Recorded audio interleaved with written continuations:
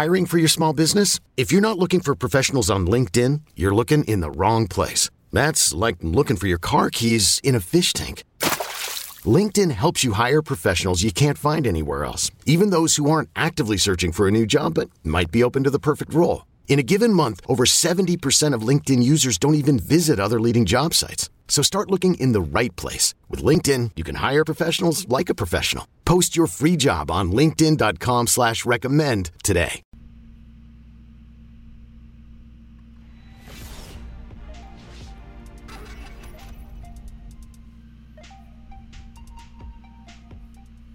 What's up, everybody? This is Trey Biddy with hogsports.com, HAWGsports.com. Today, it's my pleasure to introduce you to Hog Hoops Live, the sister show to Hog Sports Live, hosted by Curtis Wilkerson, who has just a strong basketball knowledge. He's our Razorback basketball and recruiting analyst. He's from Macquarie, Arkansas, so he knows the Hogs inside out. He's a former NAIA player, NAIA coach, and NAIA administrator, also formerly with Busting Brackets and with Prep Hoops. So he's been with us for about half a year, does a fantastic job, and is going to do a great job on this podcast. So be sure to look out for Hog Hoops Live, streaming weekly on Facebook Live. You can also catch the show on YouTube and anywhere you get podcasts. Curtis, take it away, my friend.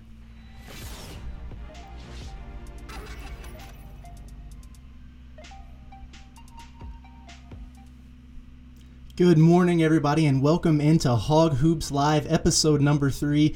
I am your host, Curtis Wilkerson. You can find me alongside Trey Biddy and Danny West on the team at hogsports.com. Today on the show, we got a lot of things to talk about, even though it's been a little bit of an off period for the Hogs, who haven't played a game since Sunday. But we're going to talk about what we've learned about this team throughout their 6-0 start. We're going to preview 2 important upcoming key non-conference games for the Razorbacks against Oral Roberts and Abilene Christian over the next couple days. We got some news on a couple incoming Razorbacks.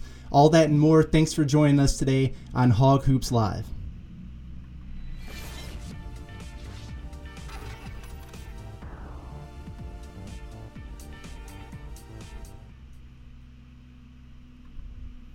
Okay, everybody. Before we get started, as always, I want to talk to you guys about how to watch. If you're joining us right now, if you're with us, obviously you're on Facebook Live. You can find us on the Hog Sports page. If you haven't already subscribed, go ahead and do that. Give us the thumbs up, like the page, and join us there. Hog Hoops Live has its own YouTube page where all these videos are posted after the content is complete. So make sure you hop on there and subscribe to that as well, so you can come back and watch the videos if you happen to miss them for some reason. And then if you're a podcast person and you like to listen, you can find us on all those platforms. Apple, Spotify, Stitcher. Hop on there, give us a 5-star review, throw a comment our way. It helps us generate traffic. It's a good thing for the algorithms. A new show, we're trying to generate some traffic there, so if you do that, we definitely appreciate it. Before I start, I do want to give a shout out to Hog Sports. I mean, yeah, I'm glad we're about to talk a little bit of basketball, but football just went through National Signing Day. Big shout out to what Danny West, our main recruiting man, did. I mean, the content he put out and the way he followed that and put it together was really incredible. If you're not a subscriber to hogsports.com, what are you waiting on? He's absolutely the best in the business. I don't know that he slept much over the course of the last few days, but really did a tremendous job. I know I got excited when it was basketball signing day and they signed 3 guys, and I remember the work that went into that, and I think the football team signed 23. If I was him, I'd probably hibernate throughout the weekend, but he's been on our premium message boards, cranking out the post-National Signing Day chat and filling in our subscribers with information there for about 36 straight hours. So at some point, the man is going to get some rest. But big shout out to him. Big shout out to Trey Biddy for the content he's been putting out, covering that as well with his recaps and analysis. That's all really great stuff, and all the more reason to join us at Hog Sports. Okay, let's talk some basketball. All right, Arkansas is 6-0, okay, for the second time in 2 seasons under Eric Musselman. It doesn't get much better than that, right? Now, obviously, the Razorbacks haven't played the toughest schedule in the world to date, and that's no fault of their own, okay, but it's true. All right? The strength of schedule has been lacking a little bit, but they've handled their business, right? They're 6-0, as opposed to several large programs across the country who've been playing similar schedules and have taken a bump or 2 along the way. So, good start for the Razorbacks. Through the first 5 games, I wasn't 100% sure that we were able to learn a lot about this team, but the last time out, against UCA. Yeah, that's right, Central Arkansas, the team over in the middle of the state. They challenged the Razorbacks, and I think we learned a lot about that group in that game. It was really the first time Arkansas faced some adversity. UCA came out. Those guys were fired up to come and play the big dogs in the state. Obviously, it's a big game for them. There's always a little bit of added excitement when it comes around to playing an in-state school. That's why people want it to happen, and hopefully this is the start of many more of those types of games for all the programs. But UCA came out. They were red hot. They jumped on Arkansas early. I think they scored the first 6 points of the game. They got out to about a 10-point lead, and I do remember it was 25-16 at one point, and Eric Musselman called a timeout. Okay? If you've been following Eric Musselman, you know that the man typically doesn't like to call timeouts. So he did that, which was very interesting. Kind of got the troops rallied a little bit, I would have to say. And, from there, Arkansas really, I thought, handled that adversity well. They put together a 20-3 run. Didn't try to get, all 10 points back in one shot, which is what you see some teams do when they fall behind a little bit. So I thought that was good. They weathered the storm. They wound up getting a 6-point lead at halftime. And they kind of had things under control. They got back out in the second half, built that lead up to, 14, 16 points. And you're thinking, all right, Arkansas's got it covered, right? Wrong. Okay, UCA wasn't going away, and this is a team that shoots the three ball very well. They play at such a fast pace that they can put a run on you pretty quick, and they did. So they cut it down to, I think it's close to 6 eventually, and that's kind of that point where the momentum is shifted. You've got one of those small schools that's smelling an upset, and they feel pretty good about things. And we've seen some of these bigger schools, even SEC schools, kind of fold up and start playing really tight, and that's how you get upset. Arkansas didn't do that. Okay? Those guys remained poised. They faced the challenge, and they really, ran off another impressive run in the final 10, 12 minutes of the game and wound up winning 100-75. So they pulled out a 25-point victory, which was impressive considering the circumstances. I think they needed that. No doubt about it. It seemed like, through the first 5 games, although Arkansas had been playing really well and kind of blowing teams out, which is what you like to see, they were almost on cruise control, right? It almost seemed like they were going through the motions. But in this game where they were challenged a little bit, you started to see more urgency, more intensity. Those are all things that you definitely want to see prior to SEC play, which is coming up quick. Just thinking about a couple of the guys there, Connor Vanover, he played 27 minutes in that game. And again, UCA came in and they're one of the top 10 teams in the country in terms of adjusted tempo. So that means they play really fast. And we all know Connor Vanover is not the fleetest of foot, right?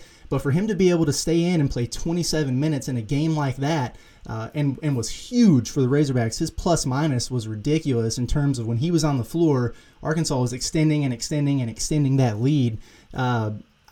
That's big, okay, because we wondered what type of minutes would he be able to play. Is it going to be a matchup thing every game with him where some nights he might play 10 or 15, some nights he might play 30? Playing 27 against a group like that, that's a pretty good sign for him. There's a huge difference when Connor Vanover's on the floor and when he's not. Okay? And part of that's because he's a really good player and he's really unique and he helps on both ends. On the other side, they need some help behind him. And I think we've noticed that to a degree. And really, it's probably going to come from one of two places, right? Either Vance Jackson, the grad transfer from New Mexico, 6'9", 230 pounds. Everybody was excited about him coming in because of his ability, kind of like Vanover, to stretch the floor and shoot the three. This is a guy that hit 50 three-pointers in each of his first 3 seasons, one at UConn as a freshman and then 2 at New Mexico. So you thought you'd get that from him, a big body that could maybe, protect the rim a little bit, help out on the glass and things of those nature.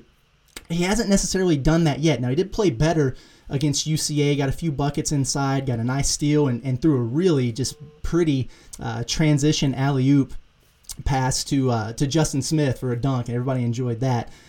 But you need to get some more out of him. Is he a guy that can back Vanover up at the 5 for significant minutes without a big drop-off, especially from a defensive standpoint?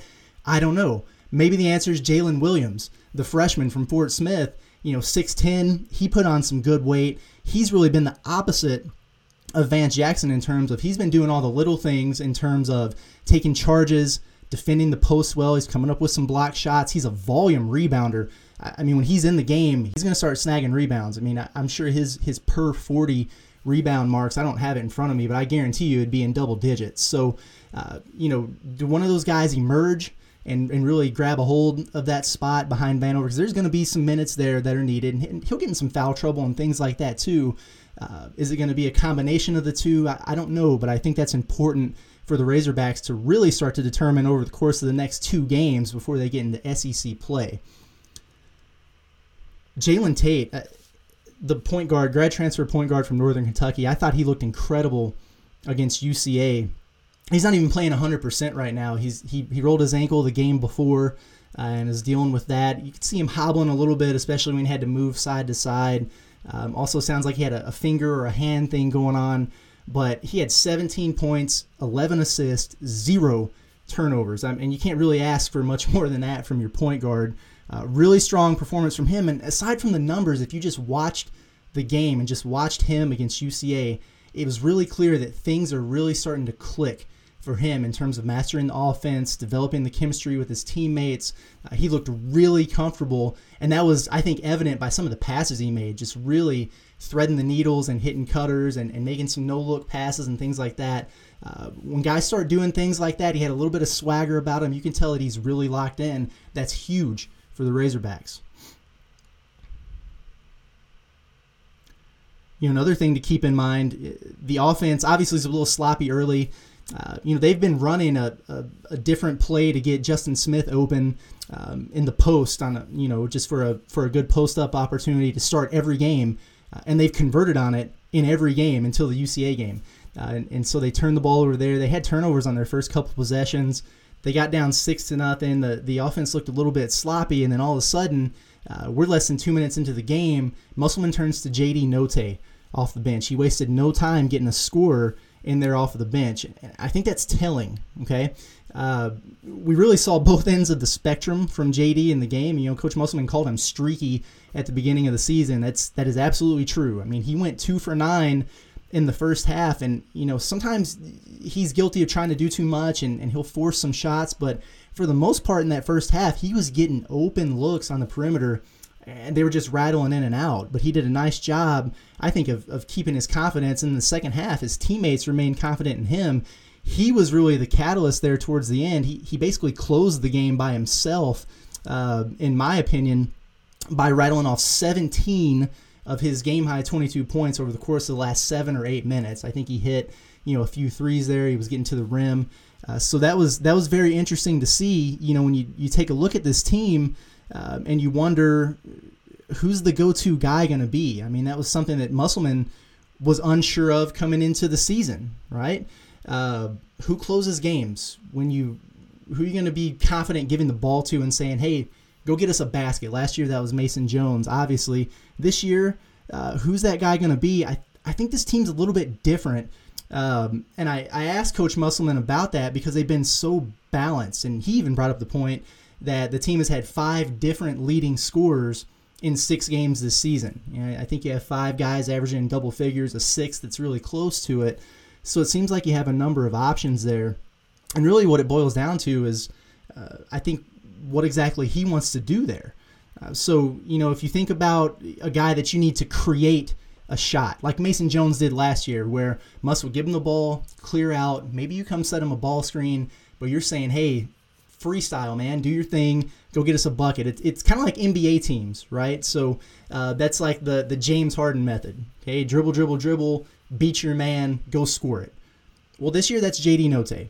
Okay, and it's interesting because he's coming off of the bench, but when they need that kind of bucket, he's been the guy with the ball in his hands quite a bit there. Okay, so that's one option. And you think about other NBA teams like maybe the Boston Celtics under Brad Stevens that are a lot more involved with their offense and their sets and things like that. Well, then you need a shot maker, okay? Not necessarily a creator as much as a shot maker.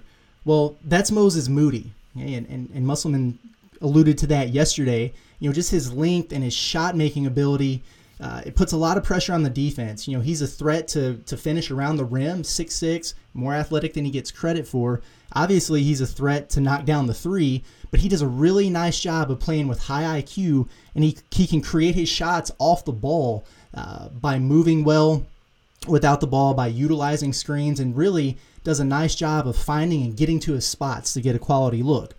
That's great. He could be that guy who could make that shot, but to make that shot, somebody's got to facilitate it. Okay? So that's going to be Jalen Tate, right? And Musselman alluded to that, and just his ability to distribute, and we saw it with the 11 assists and 0 turnovers, but the way this team has moved the ball, over 200 passes per game the last couple games, it's really, really good ball movement.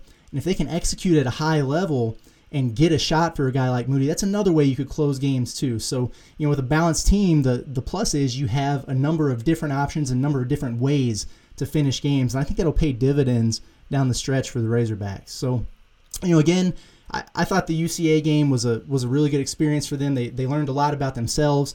Obviously, still plenty to work on as a team. This episode is brought to you by Progressive Insurance. Whether you love true crime or comedy, celebrity interviews or news, you call the shots on what's in your podcast queue. And guess what? Now you can call them on your auto insurance too with the Name Your Price tool from Progressive. It works just the way it sounds. You tell Progressive how much you want to pay for car insurance, and they'll show you coverage options that fit your budget. Get your quote today at Progressive.com to join the over 28 million drivers who trust Progressive.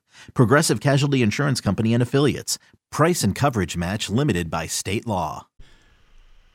Is your child struggling with a specific subject or need help with homework? Are they asking questions that you're not sure you can fully answer? IXL Learning is an online learning program for kids. It covers math, language arts, science, and social studies. IXL is designed. This program will improve your kids' grades. Studies done in almost every state in the country. The kids who had IXL are consistently doing better. Powered by advanced algorithms, IXL gives the right help to each kid no matter the age or personality. And it doesn't have to eat up all your time. One subscription gets you everything for all the kids in your home, pre-K to 12th grade. So don't miss out. 1 in 4 students in the U.S. are learning with IXL. IXL is used in 95 of the top 100 school districts in the U.S. Make an impact on your child's learning. Get IXL now. And listeners can get an exclusive 20% off IXL membership when they sign up today at IXL.com/audio.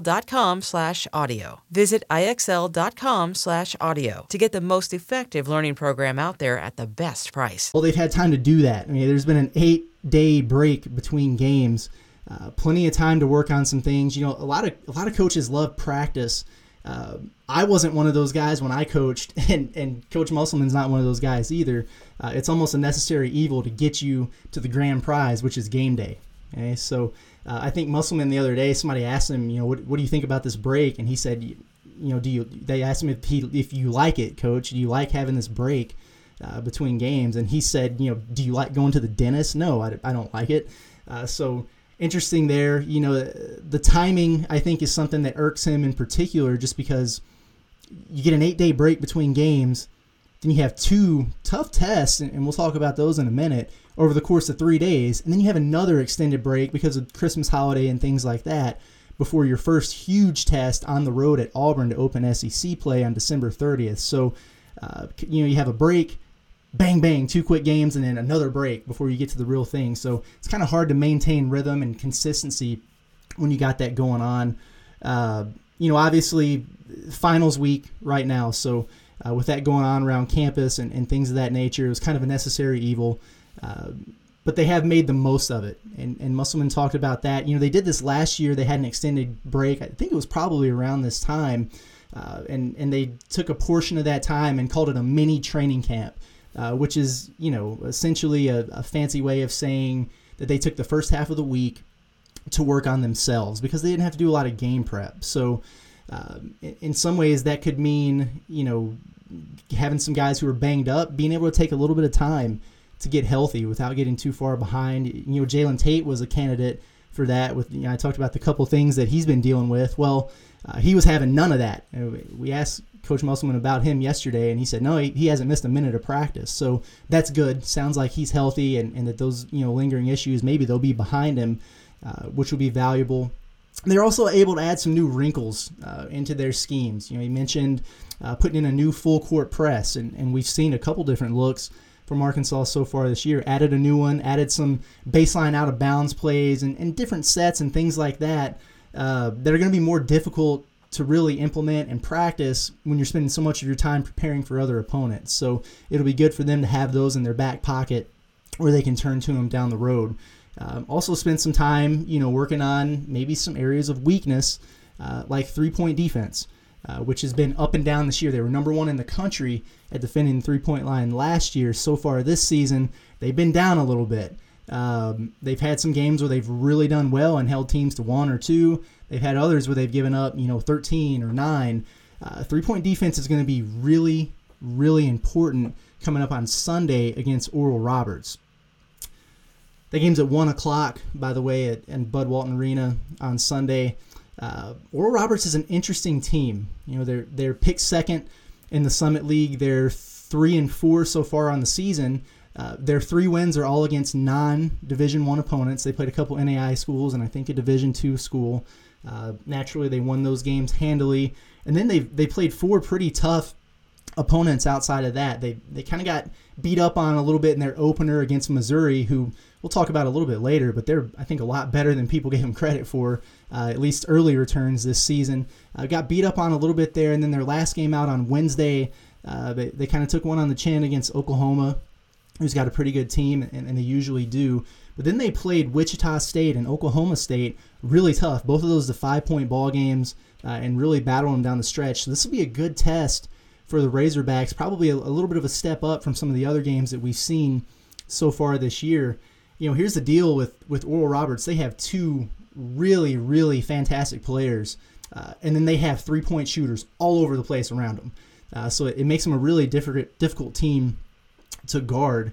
Just kind of taking a look at these guys inside the numbers a little bit. They're ranked 188 in KenPom. That's not very good, but I think that's drugged down a little bit because they've played some of that non-Division I competition. They're a capable opponent, no doubt about it. Averaging about 84 points per game, which is good. One thing is for certain, those guys can shoot the 3. Okay, so they're averaging just under 13 three-pointers made per game. They're shooting it at about 37%. That's a good clip. And if you go and take a look at some of the box scores, against Missouri and then against Oklahoma, they didn't shoot it that well. I think they were held to 2 threes in one game, maybe 6 or 7 the other night against Oklahoma. But then against Oklahoma State and Wichita State, I think they hit 13 and 16. So that's how you stay in games, okay, against bigger opponents. If you're really knocking down the 3, you can make up some ground. So we'll see how Arkansas defends the 3-point line. Those 2 players for them to really keep an eye on. Again, Max Abesmus is their point guard. Little guy, very speedy, very, very good shooter. I mean, this is one of those guys that, you're going to put Jalen Tate on and try to use his 6'6", frame and his wingspan to really disrupt his rhythm. He's going to have to guard him the full length of the floor because this is a guy that from the second he crosses half court, he's a threat to pull up and knock down the 3, and he'll do it. So, if they come out and set that ball screen in the half court, it doesn't matter where it's set. He can't go underneath that because this guy's going to pull up and shoot it every time. And he's a really good distributor as well. So, he's not just a shooting threat. When he can get into the lane and start drawing help, that becomes a problem for a defense when they have 5 guys around the perimeter that can shoot it. And you have to start helping, and then boom, you have a kick out, and there's a wide open shooter in the corner. So going to be a big assignment from Tate. Probably see a little bit of Desi Sills on him as well from an on-ball standpoint. You never know. Maybe Devo Davis could come in there with his length and athleticism and harass him a little bit. It'll be interesting to see how they defend him at the point guard position. He's averaging about 21 points per game. Very good player. Okay? Then they have a forward to complement him, Kevin O'Banner. 6'8", very mobile, very athletic. He's a guy that's averaging just over 17 points per game and 9 rebounds for the Golden Eagles. He's kind of an inside-out guy where he can shoot the 3. I think he's shooting it at about 40% on the season. He can put the ball on the floor and kind of attack off the dribble a little bit. He's solid in the post and rebounding. Can do a little bit of everything. That's a tough matchup for a guy like Connor Vanover. I mean, this guy Obanor plays the center position. I'm not sure Vanover's the guy to guard him. With as much movement and as mobile as he is in the ball screen game, they'll have to be pretty creative in how they handle that. Maybe you just kind of play drop coverage and let Vanover hang back and hope this guy's not hitting from 3. It seems like he might be a little streaky. I would personally put Justin Smith on him. I'm not Coach Musselman, right? But I might put a guy like Justin Smith on him who matches up with him size-wise and in terms of athleticism. And then you can kind of hide Vanover. They do have a player, number 22, that's, he's 6'7", 6'8" forward, not shooting it very well, not near the threat from 3 that some of these other guys are. You could hide Vanover a little bit on that guy and maybe use him more as the person that comes down and helps and protects the rim against the 5-out offense. So it will be interesting to see what they do with him. And then, some of the shooters around him, Kareem Thompson, Deshane Weaver, both of those guys shooting it at a high clip from 3. And then R.J. Glasper, this is a guy that walked on at Arkansas actually as a freshman, transferred and did really well with Arkansas Tech last year. Now he's moved back up to Oral Roberts and is doing a really nice job for them. So it'll be interesting to see him get out there and play a little bit as well. Again, defense is going to be really important. Defending that ball screen, especially when they have Abe Smith and Obanor involved in that at the same time. There's so many options, so Arkansas is going to have to be really disciplined there. And then offensively, though, I do think the Razorbacks will be able to score. They're going to have a big size advantage. This is a team in Oral Roberts that against D1 competitions giving up about 85 points per game. So I do think the Razorbacks will have the opportunity to score it on them. So we'll see how that one goes. But should be a better test, should be an exciting game. And then really, you play that one on Sunday. You have Monday to kind of rest and prep. And then Tuesday, Arkansas welcomes in an Abilene Christian team that's really good. And I'm not trying to hype them up. That way you guys watch the game. They're really good. Okay, so coming into the season, I guarantee you I wouldn't have said, hey, I think Abilene Christian is going to be the best test in the non-conference. I guarantee you I didn't say that. I probably said, North Texas or maybe Tulsa before SEC play. Obviously, Oklahoma State is the best game. That's not until the end of January. But these guys have done a really nice job. They're 7-1 on the season.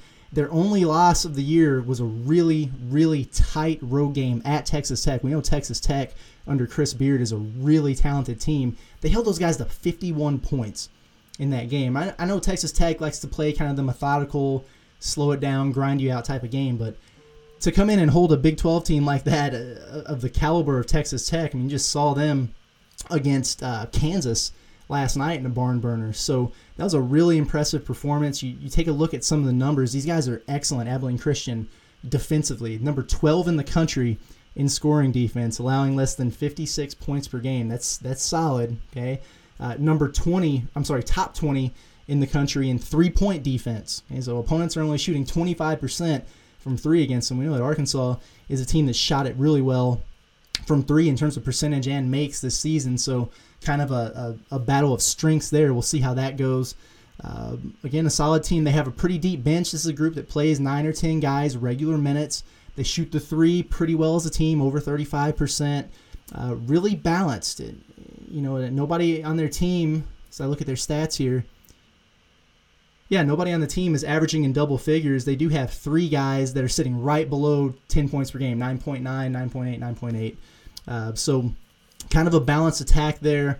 Really complete contrast to style from what we're going to see from Oral Roberts, a team that likes to get shots off quick, shoot a ton of threes. They like to play at a faster pace, not so great on defense. And on the flip side, you turn around, in 48 hours and play an Abilene Christian team that's the exact opposite of that. It's going to try to grind you down, frustrate your offense by playing some suffocating defense, and score just enough to win. So really, I think a couple of solid tests for the Razorbacks going into SEC play. The other good thing about it, is these are 2 teams that have played against other good Power 5 competition. And so it could at least somewhat serve as, and you don't like to compare and contrast too much because every game's different, but it kind of can serve as a measuring stick for other voters who aren't really sure what to think of Arkansas yet just because they haven't played a lot of top-end competition. So, some impressive performances there, and maybe all of a sudden we start to see Arkansas get some more and more votes in that AP poll, and then maybe they can take off once SEC play starts. I think in this week's AP poll, they had 4 votes, which is the most they've had, but still not a lot, and it's not an indictment on, the potential of the team so much as it is you just can't get a good read on them until you see them play some people, right? The SEC, it's right around the corner. I mean, December 30th is the SEC opener. It's crazy. That's what happens when the season's pushed back 2 weeks. I mean, we've been playing for just over 3 weeks, and you're almost into SEC play already. That's crazy. Looking through this league right now, I do believe Arkansas can be a top 5 team in this group, maybe better. Okay.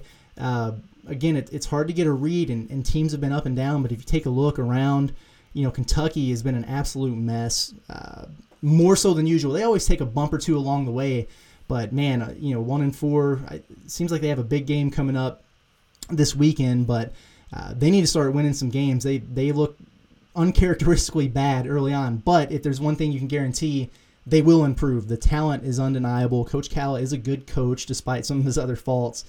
They're going to be in the mix at the end. Missouri, talked about them a little bit. These guys are a surprise of the conference. I mean, bumped up into the top 25 here, undefeated, wins over Oregon, Wichita State, big win against Illinois, who's I think a Final Four contender. So really off to a strong start at Mizzou. This is the same group that they've had for 3 years now, for the most part, give or take a guy or two. They thought last year, because of that continuity, that they might be able to take a step forward. Dealt with some injuries and things like that to some key players. They've been healthy so far and have another year of that cohesiveness, which I think is really important in this crazy year of 2020, and it's paying off for them so far. Will that translate, fully into SEC play? I don't know, but they're certainly off to a good start. Tennessee's finally gotten out of quarantine, and those guys have started to play some games. They were picked at the very top of the conference early on in the preseason polls. It looks like they belong there. Just very deep and talented team. They have a lot of guys returning, added some really talented transfers. They have 2 5-star guards. Rick Barnes has more guys there than he knows what to do with. So, definitely a team to keep an eye on there. That's a big matchup for Arkansas early in SEC play. So they open up with Auburn on the road on the 30th. Then you get Missouri at home on January 2nd. And then you turn around on, I don't have it in front of me, the 5th or the 6th, and you go to Tennessee for a road game. So maybe not as battle-tested as you'd like to see the Razorbacks so far, but man, after the first 3 games of SEC play, there's going to be no denying that this team has gone to war. LSU, another team that's extremely talented. They've been dealing with some COVID issues lately and having some game cancellations and things of that nature. Very talented team. I mean, Will Wade can get those guys for whatever reason, but very good. We'll see what the ceiling's like with them. Obviously, a lot of things going on at LSU right now. Off the floor. Really for all the programs there. So you don't know how that is going to impact things down the road. Everyone's hot on Alabama coming into the season. They're just so reliant on the 3-ball. Hey, if they're knocking it down, they're really good.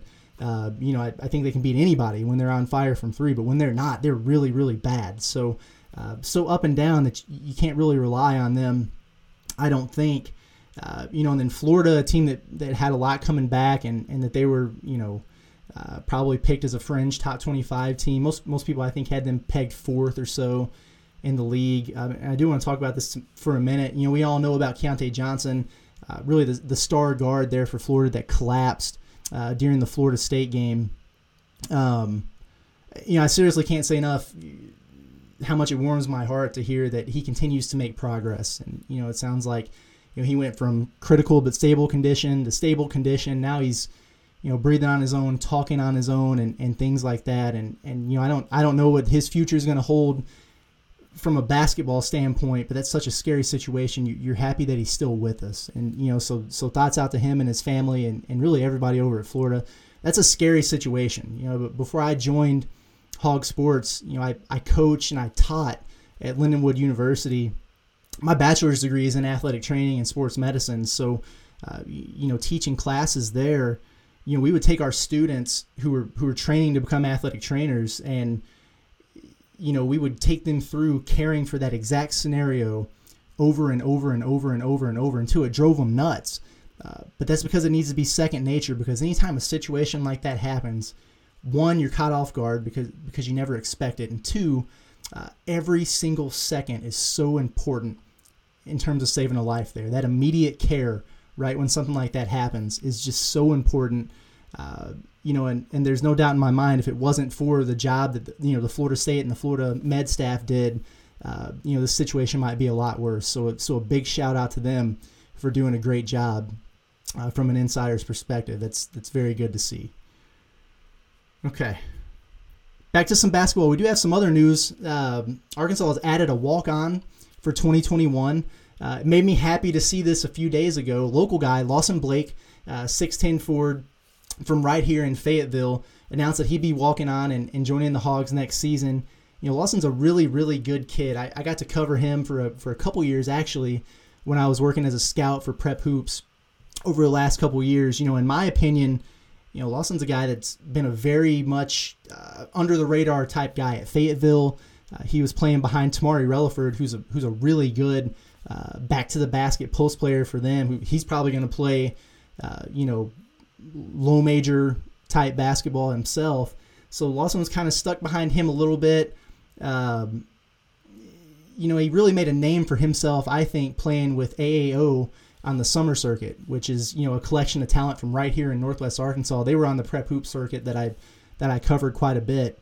Really talented program. And, I saw a lot of growth in Lawson from his junior season into his senior season. I mean, he's 6'10", he's always been tall and wiry, but he really started to get a lot more coordinated, started filling out his frame, and there's a skill set there. He's a high IQ player, fairly mobile for somebody his size. I think he does a nice job as a screener and a rebounder. He's a good teammate, and was really starting to develop some better touch around the basket and in the mid-range with his jumper. He's not going to wow you with his athleticism or anything like that, but I evaluated him probably as a D2, maybe a low major type prospect. So the kid can play some ball, and I think he's really going to help the Razorbacks, in practice and things like that. Will probably step into the role currently filled by Emeka Obukwelu in that walk-on spot. So I think that's a pretty nice pickup there. Cool to have a local guy in. I think he's supposed to be at link year prep for a prep school year, but joining the Hogs next season. So congratulations to him. And then Kamani Johnson. Okay, Kamani Johnson is on campus. So the 6'7" forward that's transferring into the Razorbacks from Little Rock. We've talked about him. He was an all Sun Belt performer for them last year, averaged 11 points, nearly 7 rebounds per game. I said that you guys as Arkansas fans are probably going to like him quite a bit because he just brings something different that the team doesn't really have right now. He's kind of the toughness, physical, enjoys playing inside. He's not a guy that's going to try to hang out and shoot a bunch of threes. So a little bit more tough and a less finesse type of player. He did arrive on campus on Wednesday. He does have to wait for final grades to be posted and get through compliance and things like that before he can join the team and practice. And that was the plan originally. Well, then the NCAA on Wednesday released the news that they were going to approve just kind of a blanket eligibility waiver for transfers, similar to some of the things they've done, in terms of making this a free year of eligibility and things like that. Made a blanket waiver for the transfers, basically saying, hey, if you've transferred schools, we're not going to make you go through this crazy waiver process and state your case and evaluate it all. You're cleared. You're good to go. So all of a sudden, people started thinking, hey, does that mean Kamani's clear? Is he good to go? Well, no, not necessarily. Okay, so because he was actually a mid-year transfer, he doesn't meet the criteria. So this is kind of meant for the guys who maybe transferred in the spring or over the summer. They've been enrolled at their current school. They've been practicing with the team, and they haven't, gotten a waiver approved or whatever. They were just cleared, blanket waiver. A little bit different situation for Kamani, just because he took classes at Little Rock this past semester and, has to transfer and get enrolled in and things at Arkansas. So he's going to have to go through that waiver process, which, as Razorback fans know, can be frustrating. And even as Musselman knows, I mean, he talked about it in the press conference yesterday where, and we know this to be true, whether it's at Nevada or here at Arkansas, nobody takes more transfers and puts in more waiver requests than Eric Musselman and his staff, right?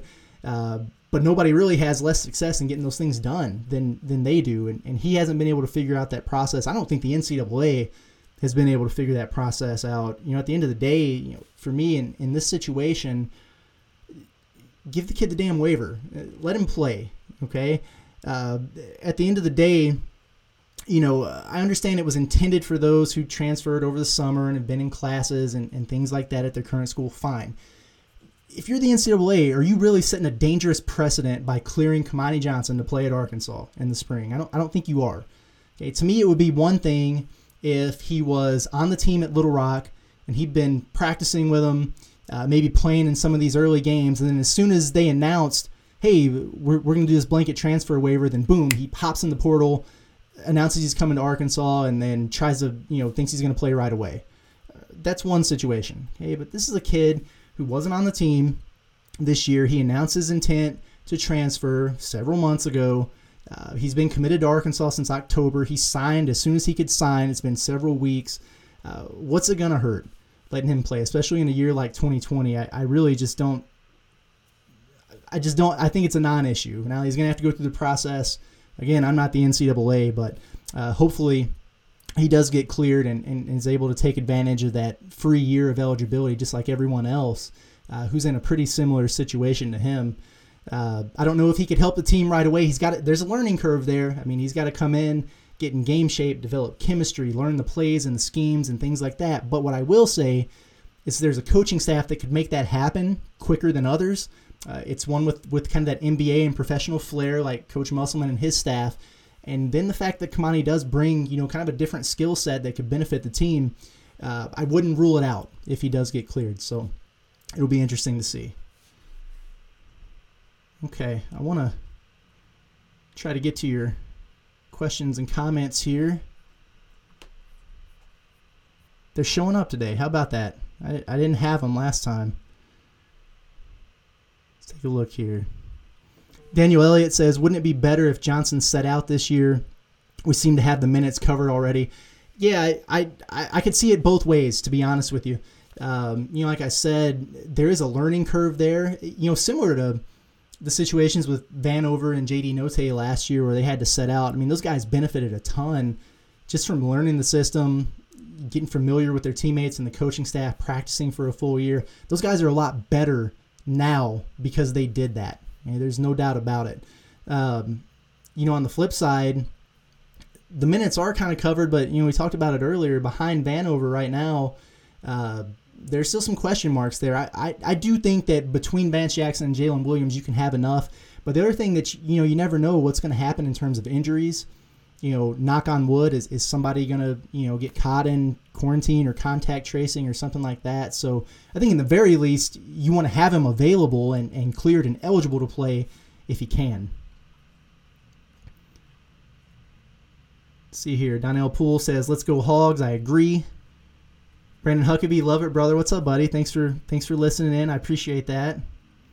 Larry Vineyard says, Musselman needs to play KK Robinson a lot more. Yeah, that's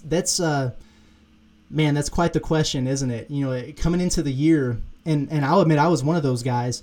I think I was probably a little bit higher on Jalen Tate than some others, but I did think that, Tate was going to be a guy who would really come in, kind of get things settled down as a senior with some experience at that point guard position, and kind of let a guy like KK Robinson take his time to get acclimated and get comfortable. And I really thought that maybe by SEC play or later in the season, there would be more of an even split in minutes between the two. And maybe it still is, but it does seem like KK's fallen off a little bit lately. I think some of it is I won't say that he's playing timid, but I think he could be a little bit more aggressive. He's probably a little worried as a freshman about, I don't want to make a mistake. I don't want to get pulled from the game and things like that. I think it's keeping him from really accentuating his best traits, which is being in attack mode, being a willing playmaker, and sometimes that comes with taking risks or maybe forcing the occasional shot. But he's a really talented player, so I hope that he does carve out a role. And, the other part of that is that Devo Davis has been stepping up lately, just with his athleticism, his ability to rebound, and, he had the big game against Southern. So a little bit of a back and forth between those two in terms of, who's been getting those minutes. So we'll see, but I definitely think the future's bright for KK.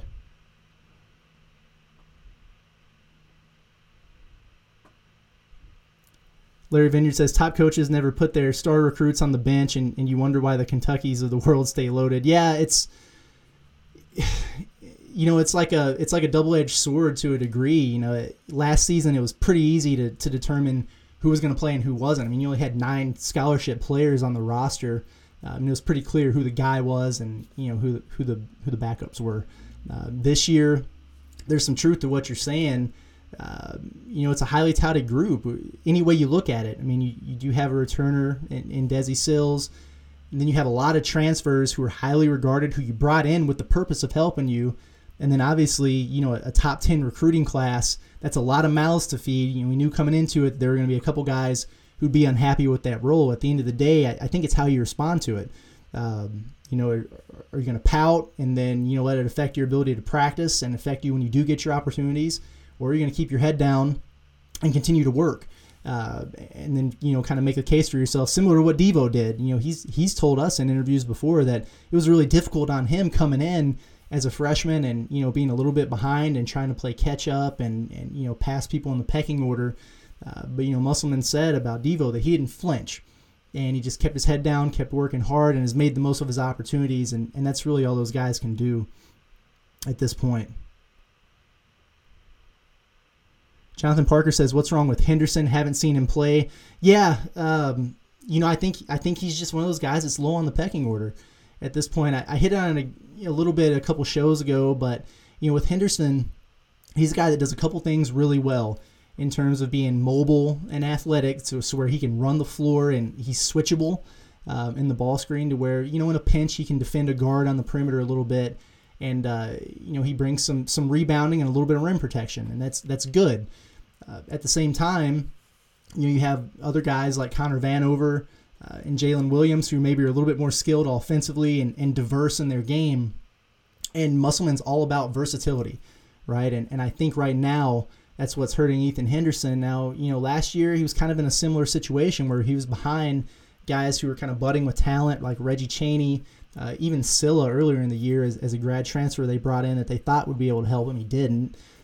But when he got his opportunity, he really started to shine. So, the best advice for him is to take that exact same approach going into this season. Hopefully, he can get in there and make the most of it when he gets his opportunities. That's all you can do, and then continue to be a good teammate. That's another thing I'll say about him is Ethan is a junior. He's a guy aside from Desi that's been in the program longer than anyone.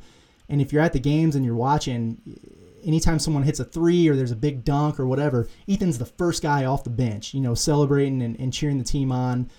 And that's good stuff. You need those kind of guys on the bench. And those are the kind of guys who, when they do get their opportunity, and it's going to mean more to them because it's about the team and not just about the individuals. So I think that's good stuff there from him. Let's see. William Watkins says Vance Jackson has just been so inconsistent. Yeah, he really has. And to be honest with you, that's kind of the story of his career.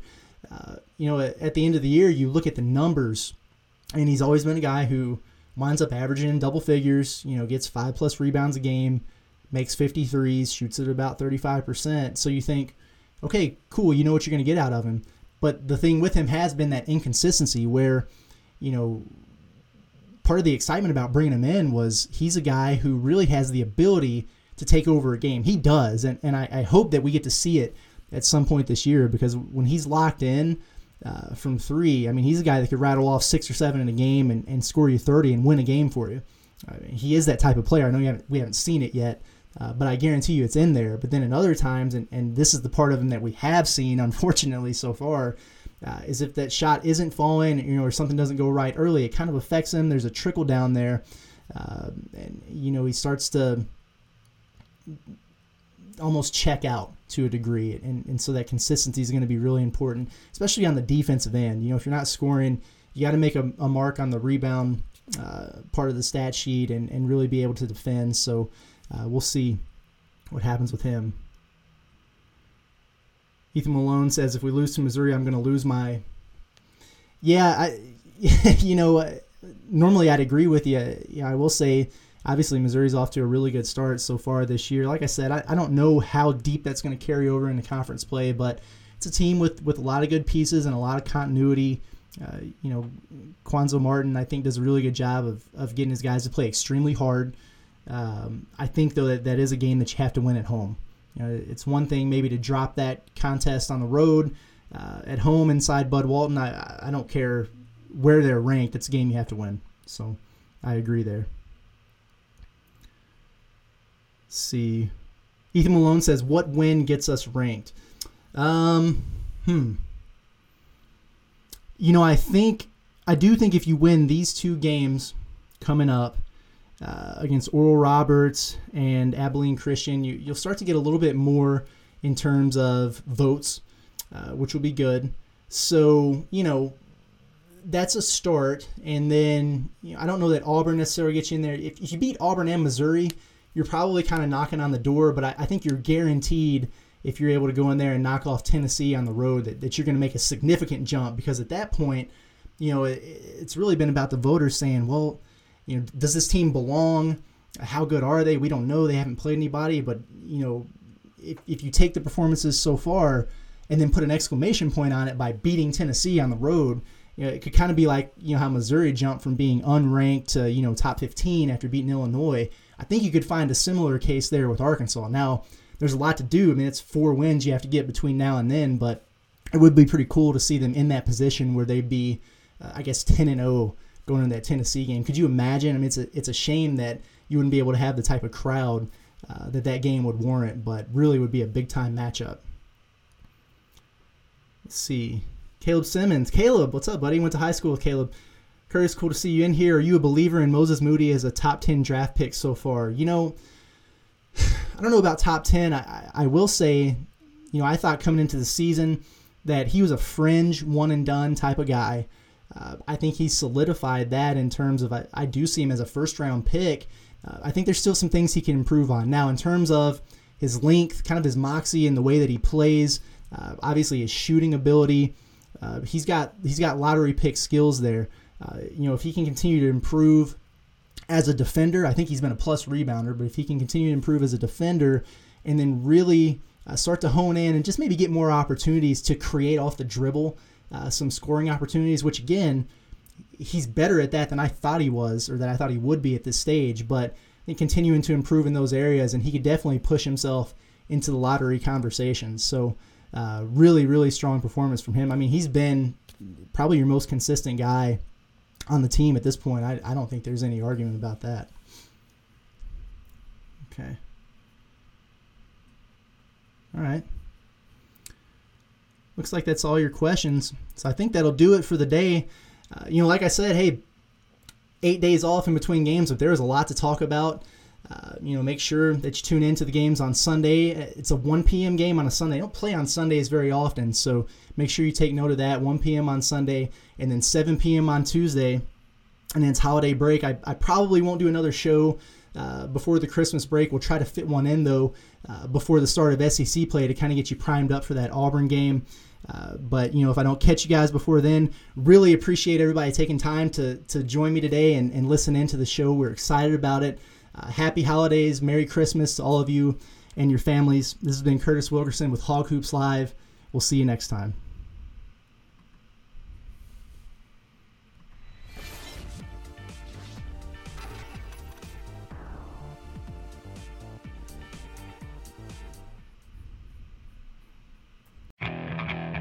Okay, picture this. It's Friday afternoon when a thought hits you. I can waste another weekend doing the same old whatever, or I can conquer it. I can hop into my all-new Hyundai Santa Fe and hit the road. Any road. The steeper, the better. Because my all-new Santa Fe is available with H-Track all-wheel drive, so I can hit the trail without a worry in the world. Heck, with 3 rows and best-in-class rear cargo space, I can pack the whole family in with all our gear. We've got available dual wireless charging for our phones, so we'll never lose touch with civilization, and we won't lose touch with the primordial power of Mother Earth. So which is it? Waste the weekend or do something a little more epic? And conquer it in the all-new Hyundai Santa Fe. Visit HyundaiUSA.com or call 562-314-4603 for more details. Hyundai, there's joy in every journey.